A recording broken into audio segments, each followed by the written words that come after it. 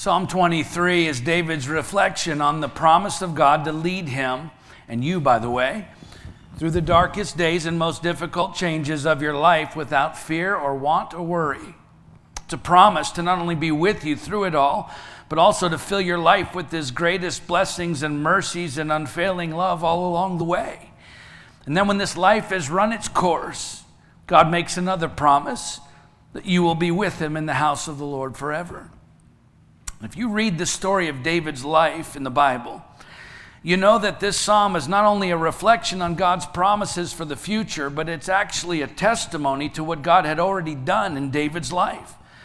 Yet notice, as much as David overcame in his life, if you're familiar with the story, as much as he'd been through and accomplished in spite of the overwhelming difficulty and opposition he so often faced, David's testimony isn't focused on himself or what he accomplished or overcame.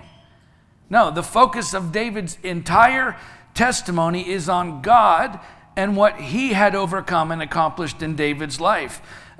David's testimony points people directly to God, not back to himself. Emily Sachs said, the purpose of sharing a testimony is to glorify God's sacrifice and His grace, not our sin or even how we respond to God. It's all about God. That was certainly the case with David's testimony. Just read the first 3 verses again. The Lord, he says, is my shepherd, I shall not want. He makes me lie down in green pastures. He leads me beside still waters. He restores my soul. He leads me in paths of righteousness. Why? For His name's sake. David's testimony is all about God and what God had accomplished in David's life. And he was so confident that God would fulfill every promise in his life that even when faced with the possibility of death, David did so without fear or hesitation because he knew that no matter what, God was with him.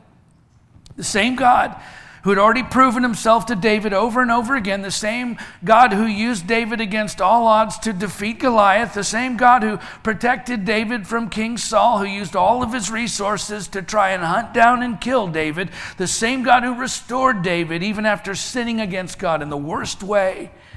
So David was able to testify on his best days and on the worst days with confidence. Why? Because he wasn't testifying about himself. Right? He wasn't testifying about who he was or what he had done or what he had overcome. No, he was testifying about God, about who God was and about what God had done and what God had overcome, including death itself, which is why David was able to say, even though I walk through the valley of the shadow of death, which he'd done many times, I will fear no evil. Why? For you are with me.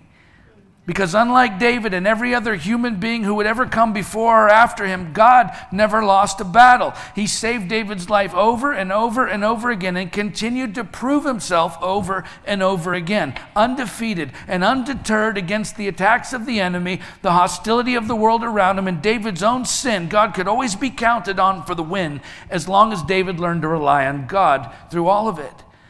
So it didn't matter what David would ever face. Even the threat of death itself couldn't keep him from sharing his testimony about who God was and what God had done, which is not only, by the way, a lesson for all of us, but a timely one at that, because as we've seen and will continue to here in John's vision, as we continue working our way through the book of Revelation, as the final days of this final age of the earth continue to draw to a close, God is planning to increasingly use our testimony about Him working in our lives to save the lost and defeat the enemy. Listen, even if it costs us our lives here on earth, which means we have to be ready and willing to share it on our best days and on the worst days with the same confidence that David had. Because look, the gospel of Jesus Christ by nature is in tension with every other worldview. It was actually intended to be from the beginning. Okay, the gospel was never intended to work in tandem, in harmony with other worldviews. And so there's this inherent friction that occurs anytime an unbeliever is confronted by the reality of the gospel, because quite frankly, it is antagonistic of all contrary viewpoints. In fact, in many ways, the gospel is exclusive. People don't like to hear that, but If you read the Bible, it's clear the gospel is exclusive by design, which is why it tends to offend people who don't follow it, which may sound like a mistake or a bad idea, and yet it is described throughout Scripture as a stone of stumbling and a rock of offense. So the offense of the gospel is intentional. It's there by design, and yet over time, there are elements of the church that have attempted to soften the offense of the gospel or even remove it altogether. And so, for instance, even though the gospel directly confronts our sin, as in Romans 6:23, Paul says the wages of sin is death, but the free gift of God is eternal life in Christ Jesus our Lord. Even though the gospel is by definition incompatible with any and every other attempt to reach God and transcend this mortal life, Jesus said, I'm the way and the truth and the life. Jesus said, no one comes to the Father except through me. John 14:16, in Acts 4:11 and 12, Peter said, this Jesus is the stone that was rejected by you, the builders, which has become the cornerstone. And there is salvation in no one else, for there is no other name under heaven given among men by which we must be saved. I mean, like it or not, those are very exclusive statements, even though following this gospel will, according to Jesus and just about every other biblical writer, including John, cost us everything. Jesus said, any one of you who does not renounce all that he has cannot be my disciple. Luke 14:33. And so even though Scripture very plainly describes the offensive and costly nature of the gospel, some elements of the church have attempted to soften the message or even remove the offensiveness of it altogether. And I'm telling you, one of the surefire ways to do that, to soften the gospel or to remove the offense of it, is to make your personal testimony to the gospel more about yourself than it is about Jesus.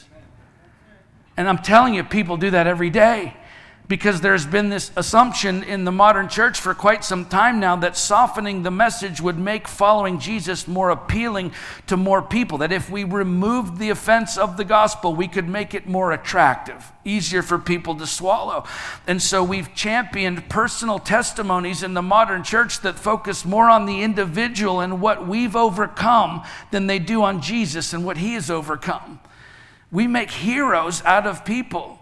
Christian people, good people, people who love God. But look at what he overcome. Look at where he is now. Look at who he is. I better buy his book. I mean, whatever it is. We make heroes out of people, and we point back to them with their testimony rather than pointing to Jesus. And of course, the greater the battle has been in their lives, the greater the testimony as far as we're concerned. Look at everything I've been able to overcome in my life. We thought that would be a more effective way to connect with lost people, when in reality, all it actually did was weaken the message to the point that people have become completely indifferent toward Christ and his followers. Because we've made our testimony all about us, who we are, what we've done, how tolerant and likable and accepting of basically everything we are, that now we stand for almost nothing. And in the process, we're losing credibility with the world around us, because when you remove the offense of the gospel, you're stripping the message of its power, the power to transform lives, to overcome sin, to identify yourself with Christ in his suffering and in his glory by giving up all that you have and all that you are in order to follow him. Listen, even if it means giving up your own life. That is a difficult, yes, and simultaneously very powerful and polarizing message, one that focuses on Jesus Christ and his uncompromising stand for the gospel. So you understand, it's not that your personal story shouldn't be a part of your testimony. Of course it should be. But listen, your story is only there to validate his story at work in your life. If you share your story, your testimony with someone, without telling them about Jesus and what he's done for you and for them and for the rest of this world in the process, if you don't tell them about their own sin and need for a Savior, if you don't tell them that he's the only way for them to be saved, then listen, you haven't shared the gospel. You've just shared a personal story about the goodness of God in your life, which is great, but that's not the gospel. Your testimony is supposed to testify to the gospel at work in your own life. But that will never happen if your goal as a Christian is to never offend anyone with the message that you live by. Okay? If that's your goal, then you're either going to have to suppress certain aspects of the message or redefine them, as so many people are fond of doing today, so that no one will ever be offended by what you have to say. Yet, as we've been discussing throughout this sermon series, there's great power that also comes at a great cost for testifying to the gospel at work in your own life, which we'll see again today as we finish the second half of this sermon that we started last week. So let's pick the story back up where we left off and see how the enemy is actually defeated in our lives when we're willing to pay the ultimate price for the opportunity of sharing the gospel in our testimony to other people, to lost people. And actually last week we read all the way through this chapter already, so we're going to go back and start at verse 7 through 12 as a review. Okay, so let's read it together. Revelation 12, we'll start with 7 through 12. Now war arose in heaven, Michael and his angels fighting against the dragon, and the dragon and his angels fought back, but he was defeated, and there was no longer any place for them in heaven. And the great dragon was thrown down, that ancient serpent who is called the devil and Satan, the deceiver of the whole world. He was thrown down to the earth, and his angels were thrown down with him. And I heard a loud voice in heaven saying, Now the salvation and the power and the kingdom of our God and the authority of his Christ have come.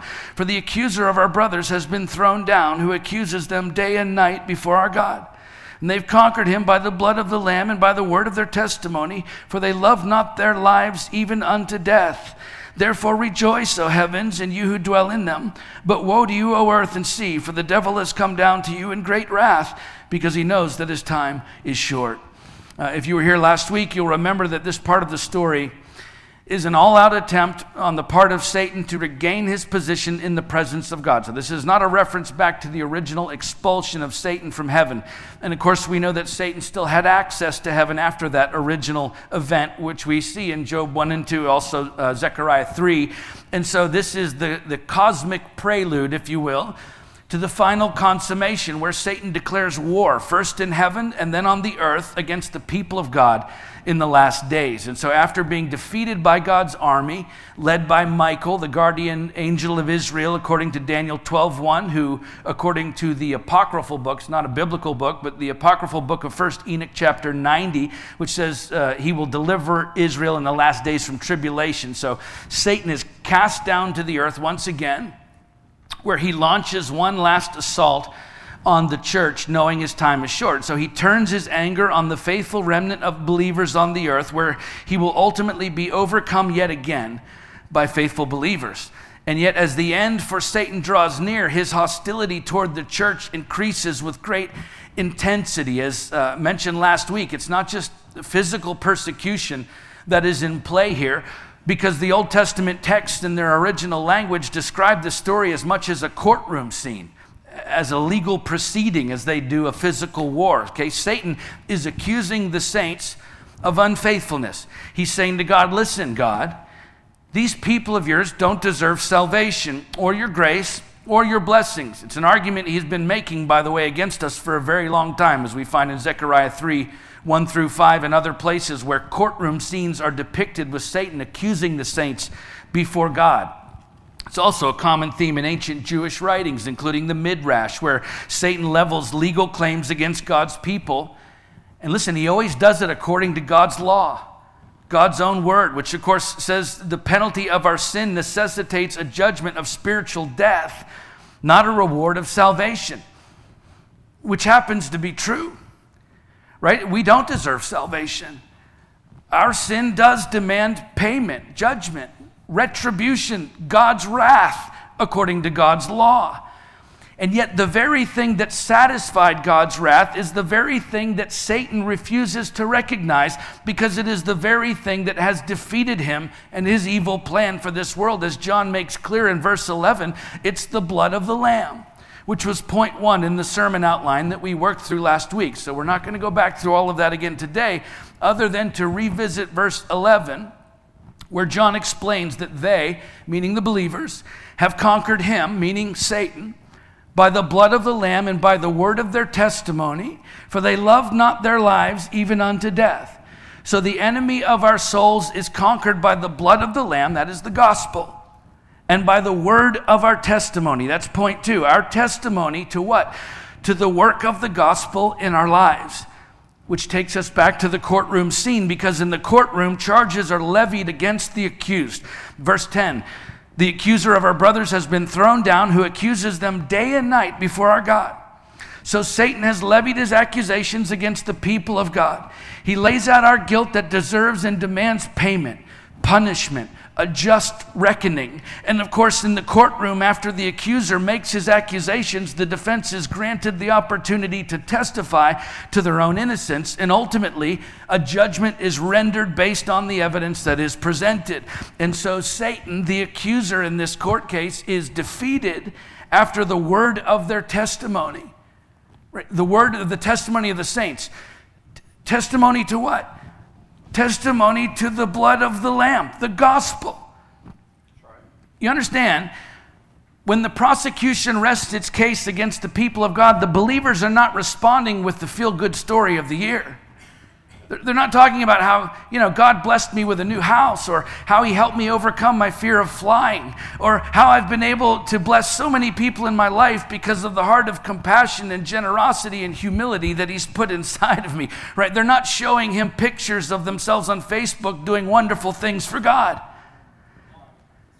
No, they're testifying to the fact that they were broken, lost, hopeless, helpless, sinful, wretched, poor, pitiable, blind, and naked sinners barreling their way straight to hell until something unexpected happened, something completely unpredictable, something so supernatural, something so unbelievably powerful that it defeated the sentence of death hanging over them and cast down every accusation against them. Because for every lost sinner who deserves death that would ever come to Jesus in humble repentance, the moment his blood was shed on that cross, every charge, every sin, every transgression, every evil deed, and every reason we should ever suffer God's wrath was defeated once and for all. You see, their testimony is the proclamation of the gospel working in their own lives. It's the story of how the gospel of Jesus Christ saved them. You know why? Because they know they can't defend themselves apart from Christ. So they don't even try to talk about how good they are. No, they turn their accuser's attention away from themselves and right back onto Jesus. Do you get it? Your testimony is meant to point other people to Christ, not back to you. That's why the enemy is defeated by the blood of the Lamb and the word of our testimony, because the focus of our testimony, just like David's, is not supposed to be what we've done in our lives or what we've overcome in our lives. No, the focus of our testimony is supposed to be what he has done in our lives and what he has overcome in our lives. Do you know why? Because that's the part the enemy cannot argue with. It also happens to be the part that people cannot argue with. They may reject the gospel, but they cannot argue with what the gospel has done in your life. Unless, of course, there's no actual evidence of it at work in your life. Listen, this is why it's so important that your testimony, the words that you speak, and how you actually live your life are communicating the same message. Right? As John MacArthur said, you're the only Bible some unbelievers will ever read. For many people, you are the only representation of Christ they will ever know. Amen. Let that sink in. There are people in this world whose only knowledge of Jesus Christ is based upon what they know about you, which means their entire understanding of who he is and what he is like is entirely based upon what who you are and what you are like. Now, with that in mind, what does Jesus look like for them? Is he someone they want to follow? Or someone they want to run away from? Is he someone they can trust? Or someone they have to be guarded around? Is he someone who always seems to be giving or someone who always seems to be taking? Is he someone who clearly, undeniably loves them? Or is he someone who's indifferent about them? What does Jesus look like to them? Listen, all you have to do to answer that question is look in the mirror. Because if you profess to be a follower of Christ, how you actually live your life is all that some people will ever know about Jesus. Of course, the way that we live our lives is determined by what we actually believe. That's why James, the brother of Jesus, said faith apart from works is dead, James 2:26, because the way you live is determined by what you believe. And so if your faith in Christ is genuine, if you truly believe in him, in what he said and what he taught and what he did, then people will see Jesus in you. They will. Because whether you like it or not, your life is a reflection of what you believe, which raises an especially important question. If people do not actually see Jesus in you, because I think our tendency as professing Christians is to focus on behavior instead of belief. So when a professing believer's life is not actually reflective of the life of Christ, we tend to question how they behave instead of questioning what they believe. In fact, it's become off the table, completely taboo to ever question what anyone thinks about anything anymore. And yet your behavior is nothing more than a product of what you believe, which is precisely why the biblical writers, including Jesus, questioned people's faith wherever there was questionable behavior. The Apostle John said, no one who abides in him keeps on sinning. No one who keeps on sinning has either seen him or known him, 1 John 3:6. In other words, habitual, we're talking about unrepentant, sinful behavior. We're all sinners struggling, right, with sin. We all struggle with sin. But unrepentant, sinful behavior is an indication that you haven't actually placed your faith and trust in Jesus Christ, according to John. Okay, how you behave is a reflection of what you believe. When Peter was overcome by fear and began sinking in the sea, even though Jesus had just called him out of the boat to come to him, Jesus didn't say to Peter, "Why are you afraid, O you of bad behavior?" No, he said, "Why are you afraid, O you of little faith?" Matthew 8:26. In other words, Peter, do you believe in me or not? Jesus didn't question Peter's behavior. He questioned Peter's faith based on his behavior. The truth is, Jesus questioned people's faith all the time based on their behavior. We don't have time to go through all of that today. But listen, how you behave it's merely a reflection of what you believe.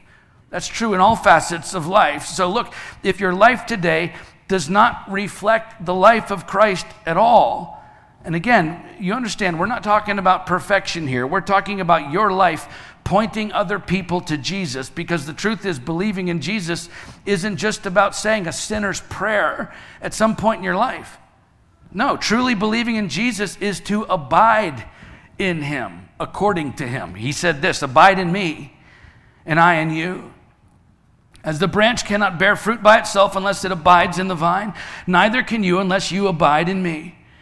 I am the vine, you are the branches. Whoever abides in me and I in him, he it is that bears much fruit. From apart from me, you can do exactly nothing. If anyone does not abide in me, he is thrown away like a branch and withers, and the branches are gathered, thrown into the fire and burned. If you abide in me and my words abide in you, ask whatever you wish, and it'll be done for you." John 15:4-7. Okay, being a Christian means abiding in Christ. It's the ancient Greek word meno. It means to dwell or to remain. So truly believing in Jesus means abiding in Jesus, which, by the way, is used 118 times in the New Testament alone. You know how many times the sinner's prayer is used in the New Testament? 0. It's not there. Okay, to believe in Jesus is to abide in Jesus, to dwell, to remain, to live there. It's not saying that a prayer of repentance, by the way, and faith is wrong. It's not wrong. Of course, we do that here all the time. But we do it as a first step toward a lifetime of what? Abiding in Christ. And listen, when your believing turns into abiding, right? When he called those 12 apostles, the disciples in the beginning, some of them didn't know anything about him. They had no faith in him. They had no relationship with him. He didn't say, "Come have a personal relationship with me. Pray this prayer." No, he walked up to them and said, "Hey, come follow me. Stop what you're doing. Leave your job. Leave your family if need be. And come follow me." Their believing turned into abiding. When your believing turns into abiding, other people will see Jesus in you, because your life is a reflection of what you believe, what you abide in. It may not be a perfect life. Obviously, we all still struggle with sin, but we also practice repentance, and it's that genuine pursuit of Christ-likeness in our lives that leaves no doubt about what you believe, because of the reflection of Christ people see in you. So just ask yourself, if you profess to be a Christian, ask yourself, if I was the only example of Christ that an unbeliever would ever experience in their lifetime, what would Jesus look like to them?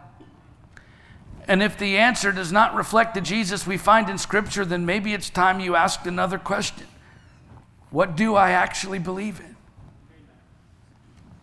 I ask myself all the time, does my life reflect Christ right now? Sometimes I don't like the answer. Do I really believe what he said? Is my testimony to other people all about me and what I've overcome? Or is it all about Jesus Christ and what he has overcome in me? Michael Horton said, if the focus of our testimony is our changed life, we as well as our hearers are bound to be disappointed.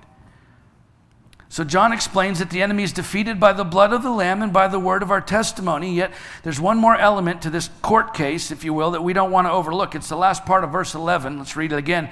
He says, and they have conquered him by the blood of the Lamb and by the word of their testimony, for they love not their lives even unto death. Okay, we know that the gospel, what Jesus did for us, defeats the enemy. And we know that our testimony to that gospel at work in our lives defeats the enemy's accusations against us. But how are we able to stand up so boldly and share that testimony when persecution and even death are staring us in the face? It's when we love not our own lives, even unto death.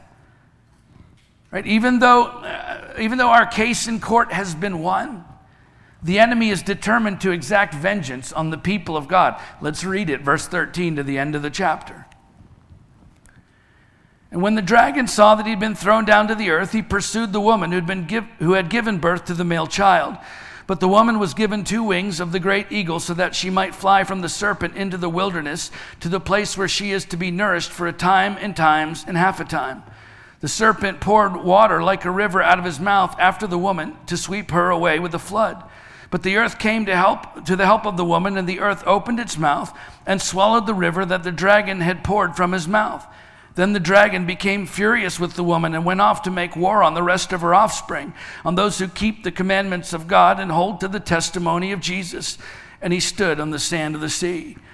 So Satan has his day in court against the people of God, and he's soundly defeated and expelled from heaven. And yet, rather than accepting his defeat, he's determined to exact vengeance, if not by legal means, then by illegal means. Satan is literally hell-bent on making believers pay with their lives one way or the other. In other words, if God won't exact his wrath on these people, then Satan will exact his own.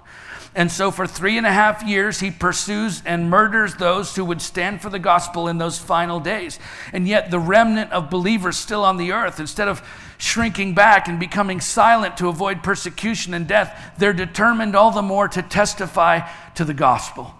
Grant Osborne says, it is clear that the church at this final period of terrible persecution does not go into hiding so as to avoid the wrath of the beast, but maintains its evangelistic efforts to the very end.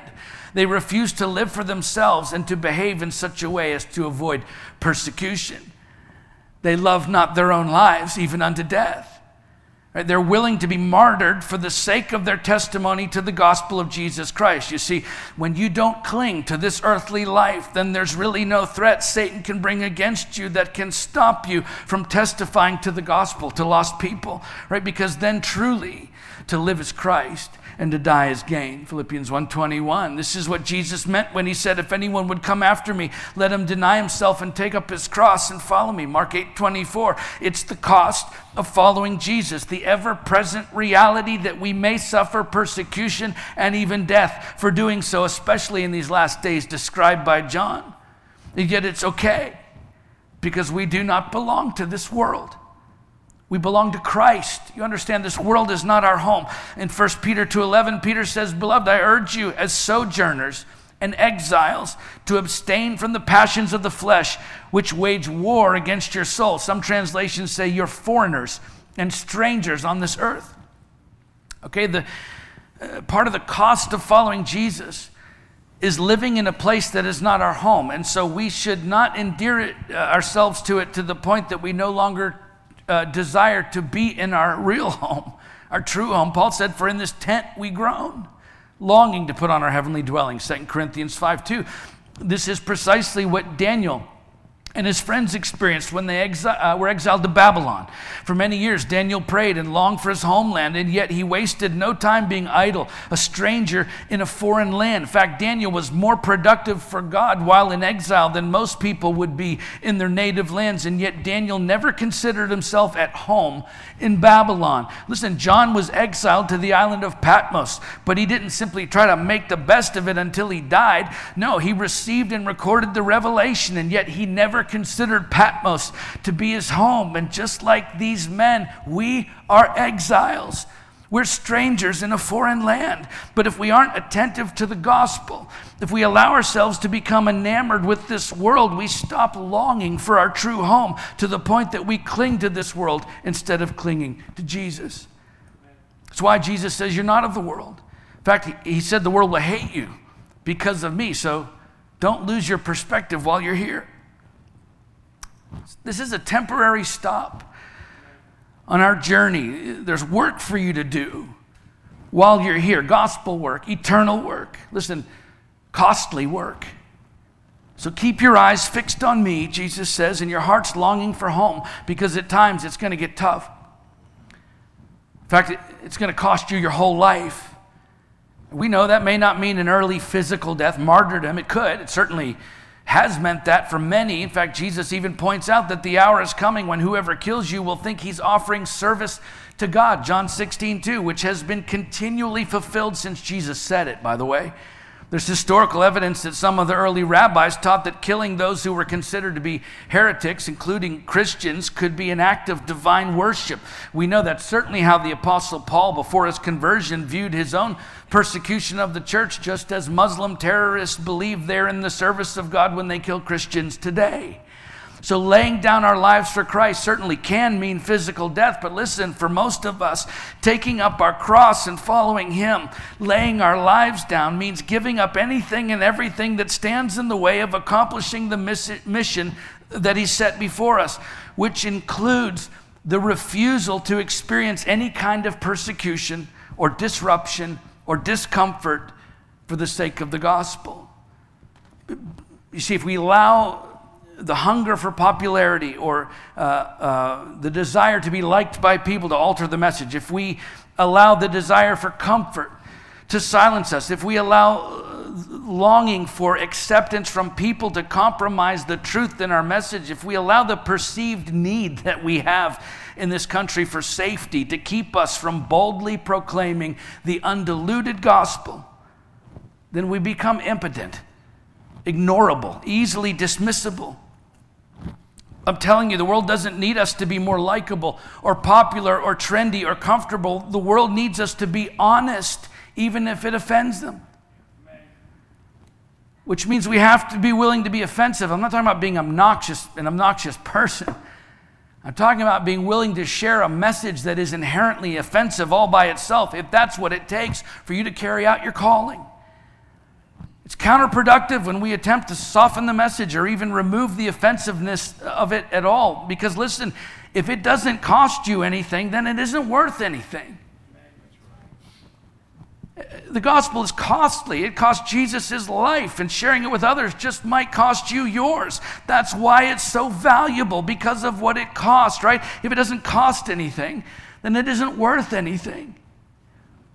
It's why the world needs to see and hear the testimony of the gospel from people who love not their lives even unto death, so they understand the profound value of the message and the price that was paid for them. Blaise Pascal once said, "I believe those witnesses who get their throats cut." Okay, look, the enemy has been defeated. He lost the battle against Jesus when Jesus gave his life on the cross. He lost the battle against God's angels in heaven when he was cast down to the earth. And he lost the battle against God's people when he brought accusations against us in the heavenly courtroom. And so all that he has left is to try and drag as many people left here on earth to hell before he's destroyed once and for all. Do you understand the only thing standing between him and those lost people is us, the church, you and me. That's the entire reason we exist as a local church, to make disciples and reach the lost. Because this world is running out of time, and this is the last battlefield the enemy has to fight on, which means it's time for us to take the fight to him, to snatch lost people from the fire by the word of our testimony, by sharing the gospel, loving not our own lives, even unto death, if that's what it takes. Let's pray.